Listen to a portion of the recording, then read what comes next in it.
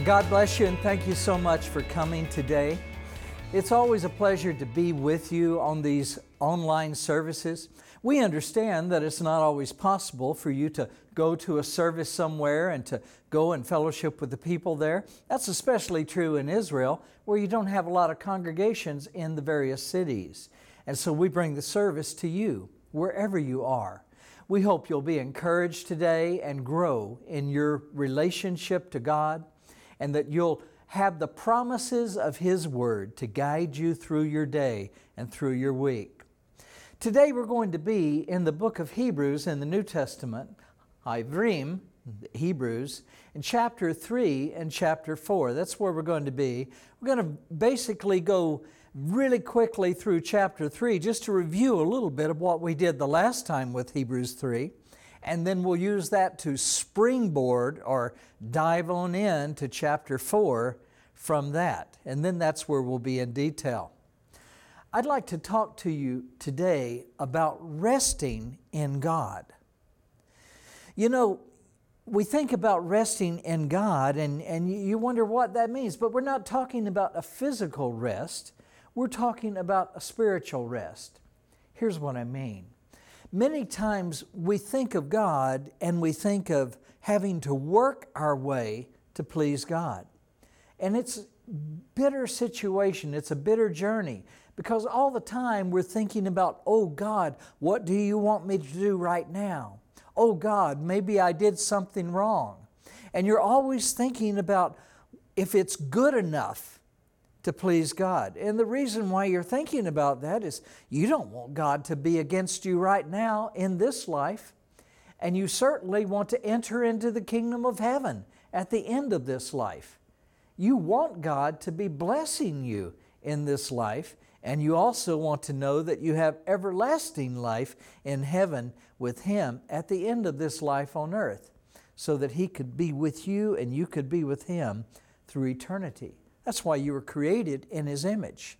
Created in His image, like it says in the book of Genesis, means that you were created with everlasting spirit, eternal spirit. Yeah, you have a fleshly body. We have fleshly bodies, and just like old automobiles, they eventually wear out. They need a lot of repairs, and eventually they just don't work anymore. Well, at that point in time, we're going to get out of this body and we're going to get an upgrade.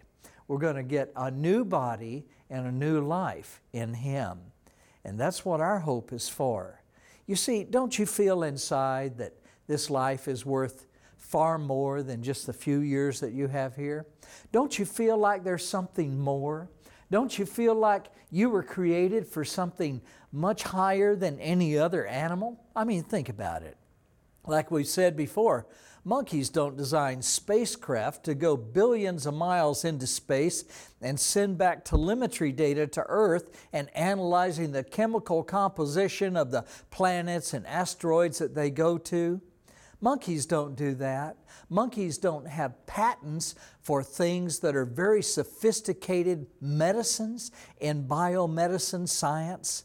Monkeys don't do that. They don't investigate cures to diseases. Humans do that. And there is no second place that's even remotely close.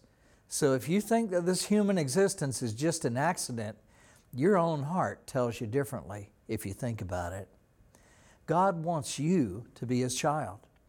God wants you to be with Him through eternity. And the words He sent to us in His Word, God's Word, the Bible, we know that those words are for Him because He gives us prophecies in His Word. And those prophecies are very detailed, spoken about events that would happen in the future, sometimes a year later, sometimes a few weeks later, sometimes hundreds of years later, or even thousands of years later. And the fact that He spoke these detailed prophecies to us in His Word, and they came to pass, indicates that the Bible is indeed a very special book. In fact, it is by far the best-selling book in all human history. Every year, every single year. Every year, the Bible sells more than 25 million copies.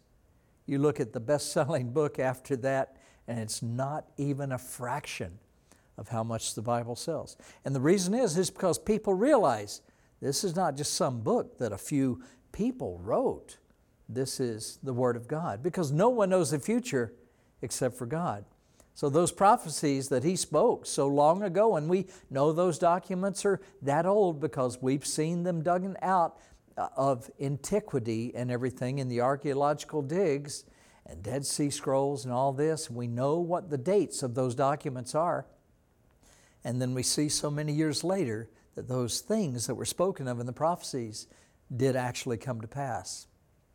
That tells us that the words of the Bible are a message from God Himself, because God is outside of time. So why is that important? Because that same Bible tells us how we can know God. And it tells us how we can live forever by believing on His Mashiach, His Messiah, Jesus, the Son of God. You know, we all want to rest in God. We all want to take away the stress of life and the worry about whether we're doing the right thing or the wrong thing. Well, the good news is God has made a way to forgive our sins by believing on His Son, Jesus Christ. But we're all thinking about rest. We just like some rest from those spiritual worries that we have, from the things that are physical problems all around us. And I heard the story the other day about 4 guys who were talking one evening. These relatively young guys, just one of them asked a question. He said, at the end of your life on earth, and you're laying there in that casket, and friends and family are standing all around you and mourning for you, what would you like to hear them say about you as you're laying in that casket? And the other 3 guys started to answer.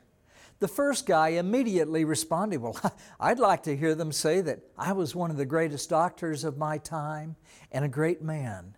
The second guy thinks about it and he says, you know, I'd like to hear them say that I was a wonderful husband and school teacher who made a huge difference in the children of our future.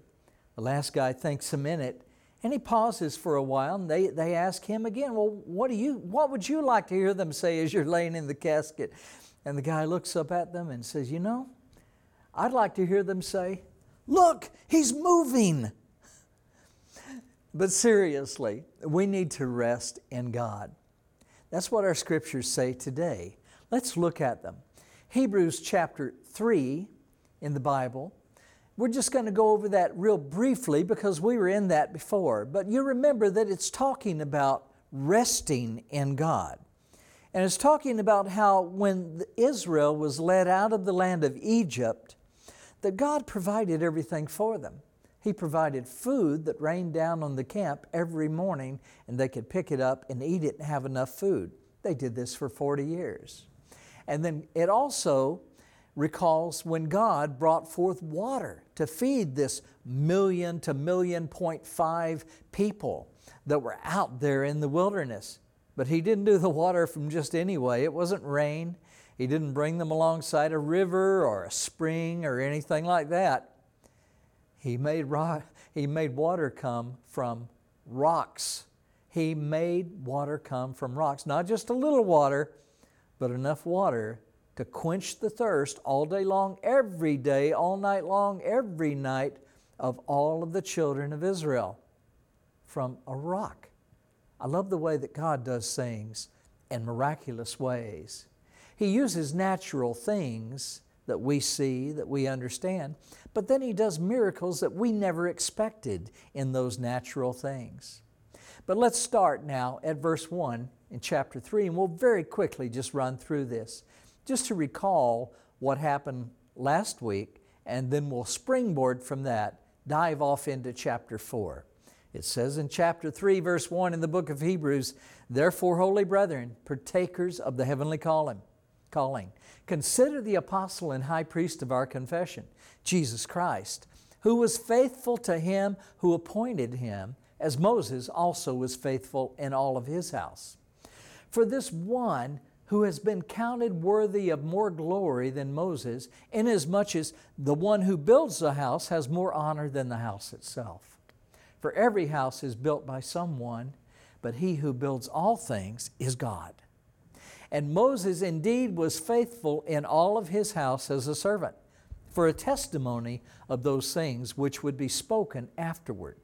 But Christ as a son over His own house, whose house we are if we hold fast the confidence and the rejoicing of the hope firm to the end. Therefore, as the Holy Spirit says, today, if you will hear His voice, don't harden your heart as they did in the rebellion, in the days of trial in the wilderness, God says, where your fathers tested me and tried me and saw my works for 40 years. I was angry with that generation, and I said, they always go astray in their heart, and they have not known my ways. So I swore in my wrath that they will not enter my rest. Now think about this. Even though we're in the New Testament book of Hebrews, he is quoting from the Jewish Tanakh. He's quoting what God Himself said about Israel when He was leading them in the wilderness after He brought them out of the land of Egypt. He said, they tested me, they tried me, and they have not known my ways. Now what does that mean? You think about that. Well, they got the law at Sinai, but they thought, well, you're supposed to keep the law to be righteous before God. But God gave them the law to show that He had so many things that He wanted them to do, required that they do, and so many things that He would forbid them to do that they couldn't even remember all those things. Certainly not keep all those things. And He said, you've not known my ways. Why did He say that? He said that because He knew that the law should have told them that they can never be righteous by keeping the law. That instead, God wanted them to be righteous by believing on Him. And you say, oh no, Stephen, that's a Christian concept. That's a Gentile thing, believing on God to be righteous. No, it's not, my brother and sister. In the book of Bereshit, Sefer Bereshit, Perek 15 Pasuk 6, in Genesis chapter 15, verse 6, God says, and Abraham believed God, and that was counted to him for righteousness. God was angry, if you look up the story as they were in the wilderness, God was angry with Israel at that time because after the spies were sent out into Canaan to spy out the land before they were going to go in the land and conquer it and take over the land, God was angry with the people because the spies came back, all but two of them. Joshua and Caleb brought a good report and said, let's trust in the Lord and go in there and take over that land. Those giants won't be able to stand before the Lord our God. But the other spies gave a bad report. They said, this land will chew you up and spit you out. This land has giants in it. Now think about this. If normal people built huge, tall walls that would prevent invaders from coming in and taking over their cities, think of how high those giants would have built walls. Those walls would have been far, far higher than a normal sized person. And plus they were trying to defend themselves against other giants that would come and take over. So those walls, it was just like you're a little tiny child looking up at this huge wall and you think, how can we ever tear that wall down? How can we ever take over that city? And even once we're inside, how can we ever defeat those giants? The spies were saying, we're like tiny little grasshoppers compared to those giants. But God was telling the people, you don't have to do it. Just like you don't have to plant crops in the wilderness to get food, I will rain down food from heaven. You don't have to worry about finding water in the wilderness because I'll make water come forth from a rock. Wherever you are, I'm going to take care of you. And God had indeed already defeated the most advanced army in the world at that time, Pharaoh's army, Pharaoh the king of Egypt. And that army had all these thousands of chariots. Those were kind of like the F-16s and F-35s of the day, highly advanced technologically and everything. But they weren't strong enough for God. God defeated those. And so the people then, though, looked at the giants, they looked at the situation, but they did not look back at what God had done for them. And they became afraid, and they said, we're not going into the land. We're not going to go up against those giants, against those big walls and those big cities. We can't do that. They were completely ignoring the miracles that God had already done in their life. So he said, he swore in his wrath, in verse 11 in chapter 3 of the book of Hebrews, he swore in his wrath that they shall not enter his rest. So it continues in verse 12. Well, the warning for us, it says, beware, brothers, lest there be in any of you an evil heart of unbelief.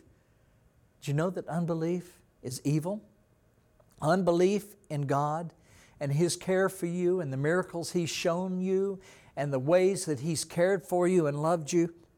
Unbelief in Him after He's done so much is an evil heart. And God says, beware, brothers, lest there be in any of you an evil heart of unbelief in departing from the living God. When you don't believe in the works of God, but instead you're looking at your own strength, you are departing from the living God. Verse 13 continues, but exhort one another, encourage one another daily, while it's called today, lest any of you be hardened through the deceitfulness of sin. For we have become partakers of Christ, he says in verse 14, if we hold the beginning of our confidence, the faith in God, to do all the work for you. If we hold the beginning of our confidence steadfast to the end, while it is said, and he's quoting from the Tanakh again, today, if you will hear His voice, don't harden your hearts, as they did in that rebellion. Now in verse 16, he says, for who were these people who having heard rebelled? Indeed, was it not all who came out of Egypt, led by Moshe Hanavi, led by Moses? Verse 17 then continues, now with whom was He angry those 40 years? Was it not with those who sinned, whose corpses fell in the wilderness? And to whom did He swear that they would not enter His rest, but to those who did not obey? So we see that they could not enter because of unbelief, is what it says in verse 19. Now notice that God is talking about rest and unbelief. He's saying that if you're not believing in God to take care of you, you're not resting in God. You can't rest in your own works because they're not good enough anyway. You'll never attain to God's standard, which is perfection. Jesus said in the last verse of Matthew chapter 5, you are therefore to be perfect, even as your Father in heaven is perfect. We're not perfect. Even on our best days, 51% doing good in our life is not going to get us into heaven. God's not a democracy. He's perfect and righteous and holy. And He has promised in the Tanakh that the soul that sins, it shall die. What I'm saying is, He's got to judge sin. He's got to judge sin. He's committed Himself to that. But He created mankind in His image. So you see the dilemma. He loves you. He wants you to be His child, but sin is keeping you from His presence. And He said He has to judge sin. He can't just ignore that and forgive everything. Your sins have to be paid for. That's the way it works. That's the spiritual laws because that's what God committed Himself to in His own Word. And His Word is true and His promises are sure. He can't just ignore His own Word. His own Word, it says, He honors higher than His own name. So His Word tells us that He's got to judge sin. But He wants us to be able to rest in Him. We'll never be able to rest in our own works. We're not good enough. And deep inside, we know that. Oh, we feel it. We understand it, that we're not good enough. And no matter what works you do, you try and try. You wrap to the flint and everything for your daily prayers, and you read everything. You have your phylacteries on, and you're all put together with all the things that you think will please God.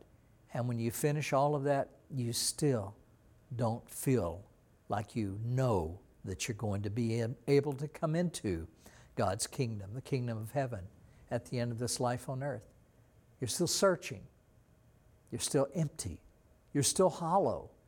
You're looking for what God expects from you. And you think you're doing all the things that He's requiring you to do. And then because your heart is still not at rest, you get bitter against God because you think He's the one requiring you to do it. That's not the case. He's not the one requiring you to do it. Your own imagination is the one requiring you to do it. And Satan is all too willing to accuse you, because the Tanakh calls him the accuser of the brethren. He's all too willing to accuse you and make you feel guilty all the time. And here's why. Because when he does that for so long, he knows that you're just going to give up, that you're going to be bitter with God because you think God is requiring all these things. God's saying, no, I showed you the law so that you would give up and so that you would ask for my mercy instead. If you don't have the strength, if you don't have the power, you don't have the wisdom, you see that you can't be perfect, which is all of us, ask for the mercy of God. Believe on His Son, Jesus Christ, whom He sent to take our sins upon Himself.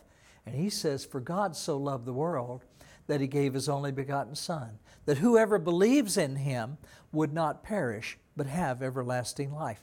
That's John 3:16. For God so loved the world that He gave His only begotten Son, that whoever believes in Him shall not perish, but have everlasting life.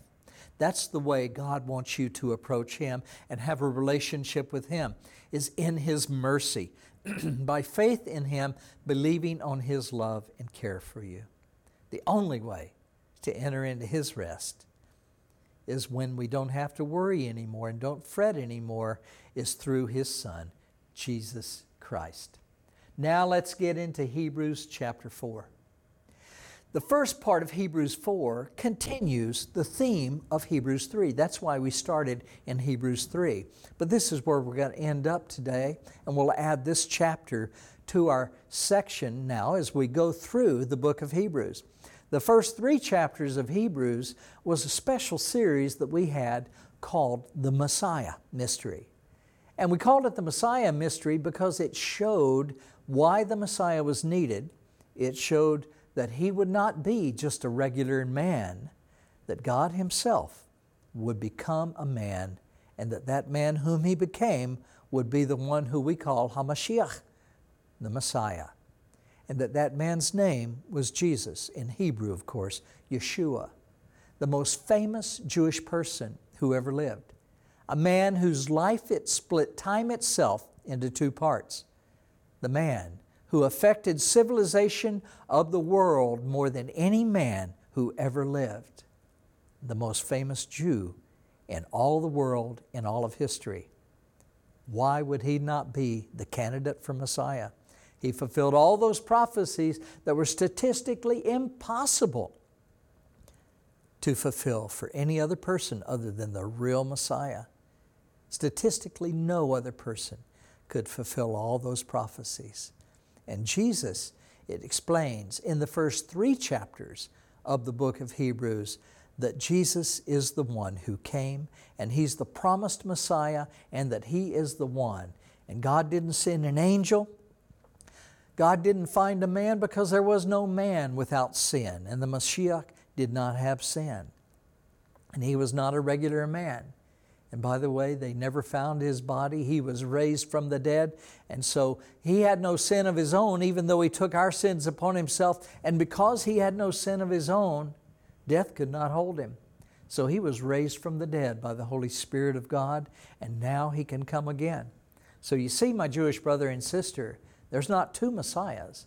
There's not Mashiach ben Yosef and Mashiach ben David, Messiah the son of Joseph, and Messiah the son of David. There's not the suffering servant Messiah and the king Messiah. There's not 2 people. There's one person, and that's Jesus Christ, Yeshua, HaMashiach. And Yeshua in Hebrew means salvation of God, Yeshua.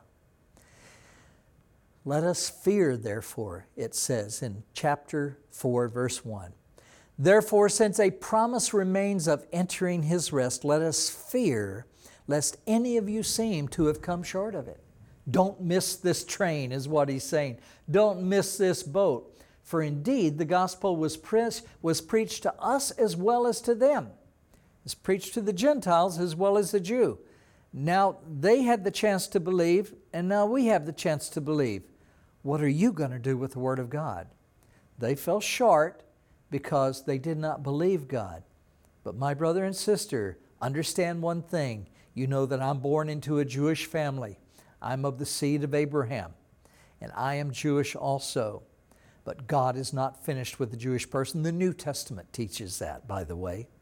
And God has a glorious future for them, and they're going to return, and they're going to believe on the Lord their God, and they're going to be joined together with all believers worldwide, and they will have a special role in the kingdom of God. I long for those days when the restoration of Am Israel comes about, the nation of Israel, and they look once again to the Lord their God, to the Lord our God, and we as brothers to them. And they're our elder brothers, the ones who through their faithfulness kept the words of the Tanakh that we might have the Word of God today. They're the ones through whom their seed came the Mashiach, the Messiah, the Son of God, to save all of those in the world who would believe on Him. Jewish people are around 16 million people on this planet today. The planet, though, has about 7 billion humans. So that right there says that only 1 out of about every 438 people are Jewish. God loved them all. He didn't just love 1 out of every 438. Oh, the Jewish people are a special people and a special treasure to Him, and He has special things for them that He is going to do through them. Glorious, wonderful things. But God loved us all. So He used the Jewish people to save the Scriptures and to bring them forth into the future now so that we could have them. And He used the Jewish people to bring His Mashiach, the Messiah, into the world. And that's why God told Abraham, and through your seed, all of the nations of the world will be blessed. He said that in Genesis, right? God said to Abraham in the book of Genesis, and through your seed, all the nations of the world will be blessed. And it says in verse 2 of Hebrews chapter 4, for indeed the gospel was preached to us as well as to them. But the word which they heard did not profit them because it wasn't mixed with faith, believing, from those who heard it. For we have believed, do enter the rest of God, as He said. Now believe in Hebrew, if you're a Hebrew speaker, you know exactly what I mean. To believe is leha'amin, leha'amin. Ma'amin, ani ma'amin. I'm a believer, I believe. Ani ma'amin Elohim. I believe in Elohim. I believe in God. But it also means, in Hebrew, believe means to trust in and to rely on. So when you really believe, and you Gentiles need to understand this concept, believe is not something like you say, like, oh, I believe that Avi is over here outside. You don't really know, but I believe he's over there. You would never say that in Hebrew, because ma'amin, or leha'amin, to believe, means to trust in and rely on. You absolutely know that Avi is over there. And when you believe on the Lord, and we get our word amen from leha'amin, when you absolutely believe on the Lord, you are trusting in Him, you are relying on Him. You don't have any fallback position, there's no backup. You are counting on God to come through. So that's what verse 3 says, for we who have believed do enter that rest. We can rest in Him because we're believing in Almighty God as our salvation. And so God then says, so I swore in my wrath that they shall not enter my rest, although the works were finished from the foundation of the world. He's talking back about what He said in Hebrews chapter 3, which was quoting from the Tanakh, the Old Testament. He swore in His wrath that they're not going to enter His rest. Why? Because they weren't trying to enter it through trusting in God. They were looking at their own strength to beat and defeat those giants. They were looking at their own wisdom. They were looking at their own abilities. They weren't trusting God. And even though God had said to Abraham, and Abraham believed God, and that was counted to him to righteous, these people in the wilderness did not believe God, so they were not counted to be righteous. He says, they shall not enter my rest, although the works were finished from the foundation of the world. For He has spoken in a certain place, of the seventh day, Shabbat, Yom Shabbat, in this way. And said God rested on the seventh day from all of His works. And again in this place, He had said in the Tanakh, they shall not enter my rest. Now think about this. He's briefly talking about when God created the heavens and the earth. And on the seventh day, God rested. But there's another time when God said, it's finished. It's all done. All the work is done now. And that was when Jesus, the Son of God, God became a man and gave His physical life for us that we might live. When He was hanging on the cross, His last words were, it is finished. What did He say? Does He say, okay, I'm defeated. They got me. I can't do anything more. No, He was saying their sins have been atoned for. I kept the law at all times, so I'm an acceptable, blemish-free sacrifice for the altar of God. Now I've given my life on that altar, and the sins of mankind are atoned for. Hu haya hakapara shalanu. Hu haya hakipur shalanu. He was our sacrifice, our atonement. Jesus said, hanging there on the cross, when it was all over, He said, it's finished. What He was saying was man has now been restored to God. And all who believe on the work of God in Jesus Christ on the cross will be saved. God's work of salvation was finished. So what that means, brother and sister, is just like God rested after creation was done, when Jesus said, it is finished, if you believe on Him, you can rest from the stress. You can rest from always trying to please God and always failing, always falling short, never quite feeling inside that you made it. You can rest. The Son of God made it to where mankind could now rest from His works while entering the kingdom of heaven by believing on Him. Verse 6 in chapter 4 then goes on, it says, since therefore it remains that some must enter it, the rest. Some have not entered it, it says. And to those whom it was first preached did not enter because of disobedience. Now notice this. Before it said the people in the wilderness that God was leading did not enter into the rest of God because of unbelief. They did not believe and trust in and rely on God to defeat those giants and to take care of them. And then God says here, quoting from the Tanakh, that it was disobedience is why they did not enter. So they disobeyed God by not believing on God, by not trusting in God, and by not resting in His care. It says in verse 7 in chapter 4, again He designates a certain day, saying in David said, today, after such a long time as it has been said, today, if you will hear His voice, don't harden your heart. Don't harden your heart. Don't say, well, I'm supposed to work. I'm Jewish. We all work and everything. Well, here's the deal.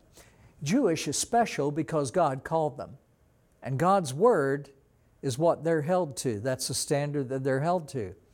And God is saying now, if you harden your hearts and don't believe in God, you're not really being true Jewish. Because Abraham was the father of our faith. Because it said, Abraham believed God, and that was counted to him for righteousness. So to be a child of God, you need to be believing the God that Abraham believed on. You need to be resting in the God that Abraham rested upon. You need to be relying in God, the God that Abraham relied upon. And then it says in verse 8, chapter 4, for if Yehoshua, had given them rest, then he would not afterward have spoken of another day. Verse 9, therefore it remains a rest for the people of God. For he who has entered into God's rest, His rest, has himself also ceased from his works as God did from His. That's what we said. You're ceasing from all your striving to try to earn your way into the kingdom of heaven. And you're resting on not your works, but the works of Almighty God. And that will be counted to you for righteousness when you believe on the one that God sent to die for your sins. Now let's continue on. It says in verse 11, Let us therefore be diligent. Be diligent to enter into that rest, lest anyone fall according to the same example of disobedience. Don't disobey God again, you see.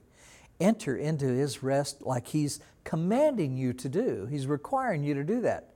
It's not just a good thing. Yeah. Entering into God's rest and ceasing from striving on our own is what God's Word teaches. You could see that here as we quote from the Tanakh itself. Notice that entering into His rest is not just a good idea. It's commanded. No. He's calling it disobedience if you don't do it. It's not just a good idea. He's not just saying, oh, you know what? You'd be so much more comfortable if you would trust in me. You'd be so much happier if you just let go and just rest in me. He is saying those things, but He's also saying, and by the way, I'm commanding you to do this. He looks at you as a child. He knows what's best for you. And He wants you to survive, and He wants you to thrive, and He wants you to grow, and He wants you to mature. And He knows that when you're not trusting in Him and relying on Him and believing on Him, His Messiah, that will not work out good for you. You'll perish in your sins because you're not believing on the one whom God has sent to take your sins away, and the punishment for sin is death. And God doesn't want you to die. He gave His Son that you might live. So if you believe on Him, you will be saved and be able to go into the kingdom of heaven. Yes, brother and sister, especially my Jewish brother and sister, watch this carefully. Look at what I'm saying. Listen to what I'm saying. You can know that you're going to heaven. I'll say that again. You can know that you're going to heaven. God says, if you believe on the one whom God has sent. This is the bread of heaven who came down to give life to the world. That's why Jesus, the Messiah, as it is written in the prophets in the Tanakh, He would be born in the city of Bethlehem. In Hebrew, you Hebrew speakers know exactly what I'm saying. You know what Bethlehem means. It's Beit Lechem. Beit Lechem is the place of bread. That's what Jesus is. He's the bread of life that comes down and gives life to the world. He's the living water.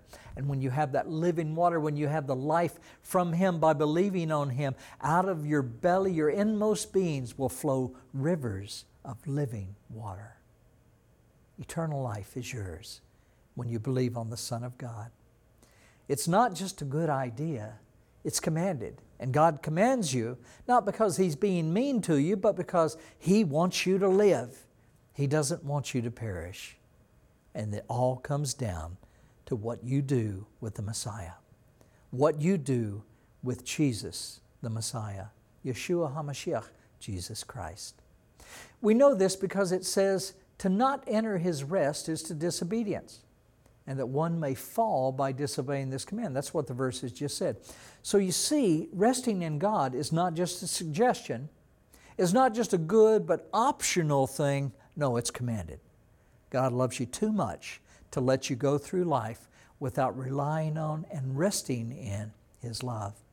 Then as we finish up this chapter in Hebrews chapter 4, it says, for the Word of God is living and powerful and sharper than any two-edged sword, piercing even to the division of soul and spirit, and of joints and marrow, and is a discerner of the thoughts and intents of the heart. And there is no creature hidden from His sight, but all things are naked and open to the eyes of Him to whom we must give an account. Now you think about that. When you look at those verses, it sounds like, God knows everything in my life, even the deep thoughts in my mind and what I really intend to do in my heart. He knows the difference. He knows when I'm trying to fool people and what I'm really thinking. He knows when I'm trying to fool Him and how I really am. It sounds like God's just looking for faults in my life. No, you don't understand what that verse is saying. God wants to heal you of those things. He's not trying to judge you. He's trying to keep you from judgment. As He looks at those things in your life, He's raising you.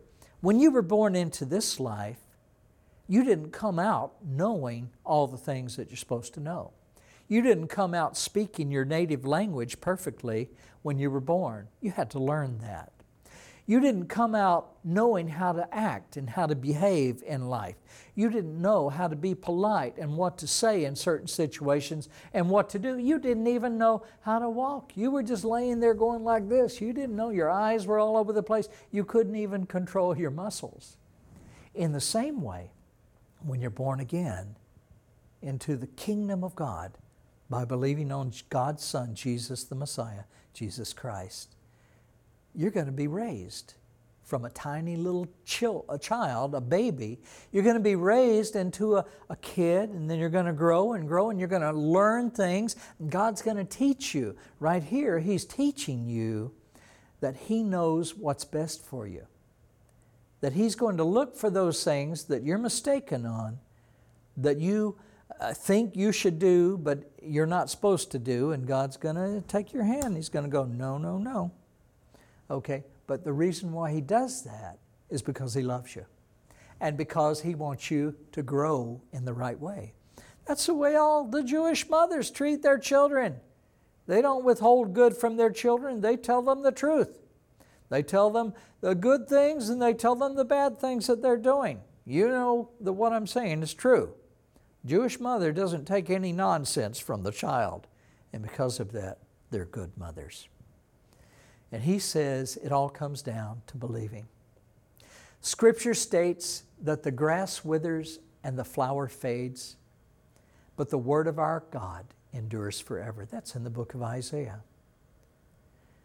God honors His word above all of His name. And none of the things that I'm telling you that are out of His word will pass away. Jesus said, heaven and earth will pass away, but my words will not pass away. The Word of God knows every detail of your life. The Word knows when you're acting and when you're really living God's Word. You may be only acting when you're around others, but you may be a different person and look like a righteous person when you're at Beit Knesset or the synagogue or when you're at church. Here's how you can be sure that your life is okay when you're alone and with your others. Commit your way to the Lord so that your ways may be directed by the Lord. Commit your ways to the Lord and He will direct your steps. He'll direct your path. You're alone, and the times when you're others will both then be godly because God will be the one directing your steps. So as we finish this chapter, it says in verse 14, seeing then that we have this great high priest, HaKohen HaGadol, who has entered in through the heavens, passed through the heavens, Jesus, the Son of God, let us hold fast our confession of Him. Let us hold fast our belief in Him. Oh, it's not going to be popular. You're going to have family that's going to say, you're not going to be a part of our family if you believe on Jesus as the Son of God and the Messiah. But is it better to please man or to please God? Who knows but what your family may come to Him and have everlasting life in Him because of your example. Because when you come to the Lord and you confess Him and you hold fast that confession, your life's going to change. And people are going to see the remarkable, wonderful difference in your life from what you used to be to what you are now. They'll see the joy that you have. They'll see the peace that you have. Oh, you'll still go through trials, okay. But you'll go through those trials having a hope. You won't be hopeless. You won't be despairing. You'll have hope that God is with you and that in the end, somehow, it's all going to work out good because you have that promise in His Word that He causes all things to work together for the good, for your good, to those who love Him and those who are called to according to His purpose, His children. It says in verse 15 then, for we do not have a high priest who cannot sympathize with our weaknesses, but in all points He was tempted as we are, only without sin. What's that saying? Here's the key. You got to remember that God became a man. So even though He was God, ruling over the universe and made all things by the word of His mouth, He became a man to die for our sins so that our sins could be paid for, so that we could be with Him. Now some of the religious people say, it's impossible for God to be a man. How could God fit in the body of a man? My brothers, listen. How could God fit in the universe for that matter? He is infinite. The universe is finite. The universe has limits. God has no limits. And the book of Genesis chapter 18 very clearly shows the Lord and two angels approaching Abraham, and the Lord talking with Abraham, and Abraham calling Him Lord and worshiping Him right there while he was facing this man whom God had become. God can become anything He wants. If we were to see God in the throne, we would fall over, just completely paralyzed before Him at the amazing righteousness and glory that surrounds Him, the light that is beyond all imagination. But He's all-powerful. Why does it seem difficult for you to believe that God can become a man if He wants to? If He wants to become a man and talk to people at that time, or become a man and be the Mashiach who takes away the sins of the world, why is that too hard for God? Is anything too hard for God? Stop listening to your own dogma and theology and start reading the Word of God. His Word will never pass away. His Word is true. Though every man be a liar, nothing will stand against the Word of God. And over again, through the centuries and centuries and centuries, it is proven to be true. You can put your life on God's Word. God's Word will endure forever. And God became a man, and He knows what it's like to go through pain. He knows what it's like to go through disappointment. He knows what it's like to go through rejection. He knows what it's like to be weak and to be tired after He walked so many miles from Jerusalem to the Galilee and back. He knows what it's like to be a man. He knows that you and I, who were created in His image, are trapped in sin with no way of escape. That's why He came, to pay the price for our ransom, to pay the price for our punishment, our sin, that we might be with Him forever. And then it says in verse 16, "Let us therefore come boldly to the throne of grace, that we may obtain mercy and find grace to help in time of need." When we come boldly before the throne of grace, and we're just little children, that says right there, have you seen the little child? Yes, the mother, the father may say to that child, "Don't you do that again. You did wrong, and now you're going to be punished for that." But they will still come back to that mother, back to that father, and run and jump in their lap and hold on to them tightly, because that's Daddy, that's Ema, that's Mother. Those are the parents that love that little child. And that little child, even though they were punished for doing something wrong, still comes back boldly to their parents, knowing that their parents not going to kick them out of the house. Their parents love them, and their parents are just trying to raise them and do the best thing for them. So it says, "Let us come boldly to the throne of grace, that we may find mercy, that we may obtain mercy and find grace to help in the time of need." I love that picture. The little child, confident of his relationship with Daddy, with Abba. Even after Abba, Daddy, has disciplined him, the little child still knows that Abba still loves him. The child knows that Abba still cares for him. In fact, the only reason Abba disciplined the child in the first place is because he does love the little child. And if he didn't care about the little child, he wouldn't patiently teach and discipline the child. He wouldn't be so patient with the child.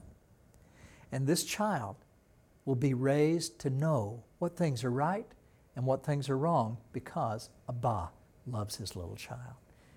He has an understanding, the child does, about what the Father will allow and the things that the Father will not allow. And in the same way as God works with our own lives, we learn what God will allow and what He will not allow. And again, He's put it all right here. We can know the heart of God right here. And the promise for everlasting life is right here. He knows, the child knows what the heart of the Father is when he asks for things in prayer. In the same way, we come to know the things that please the Father and the things that displease Him. And in prayer, we seek to pray according to His will. Here's what I'm saying. You can rest in God. You experience His love, His care, His patient guiding in your life, and you know that you can rest in the Lord. Finally, I'd like to close with this one verse. I love this verse. 1 Corinthians 16:13. 1 Corinthians 16:13 says, "Watch, stand fast in the faith, be brave, be strong. Let all that you do be done with love." It all comes down to this, folks. Be brave, be strong. Stand for the Messiah who came and stood for you. Love Him who loved you with all. Let all be done with love for God and with love for others. Believe on the Lord Jesus Christ. Believe on Yeshua HaMashiach, Jesus the Christ, as the Son of God, as the Messiah, as the Lord who came to give you rest in God. Amen.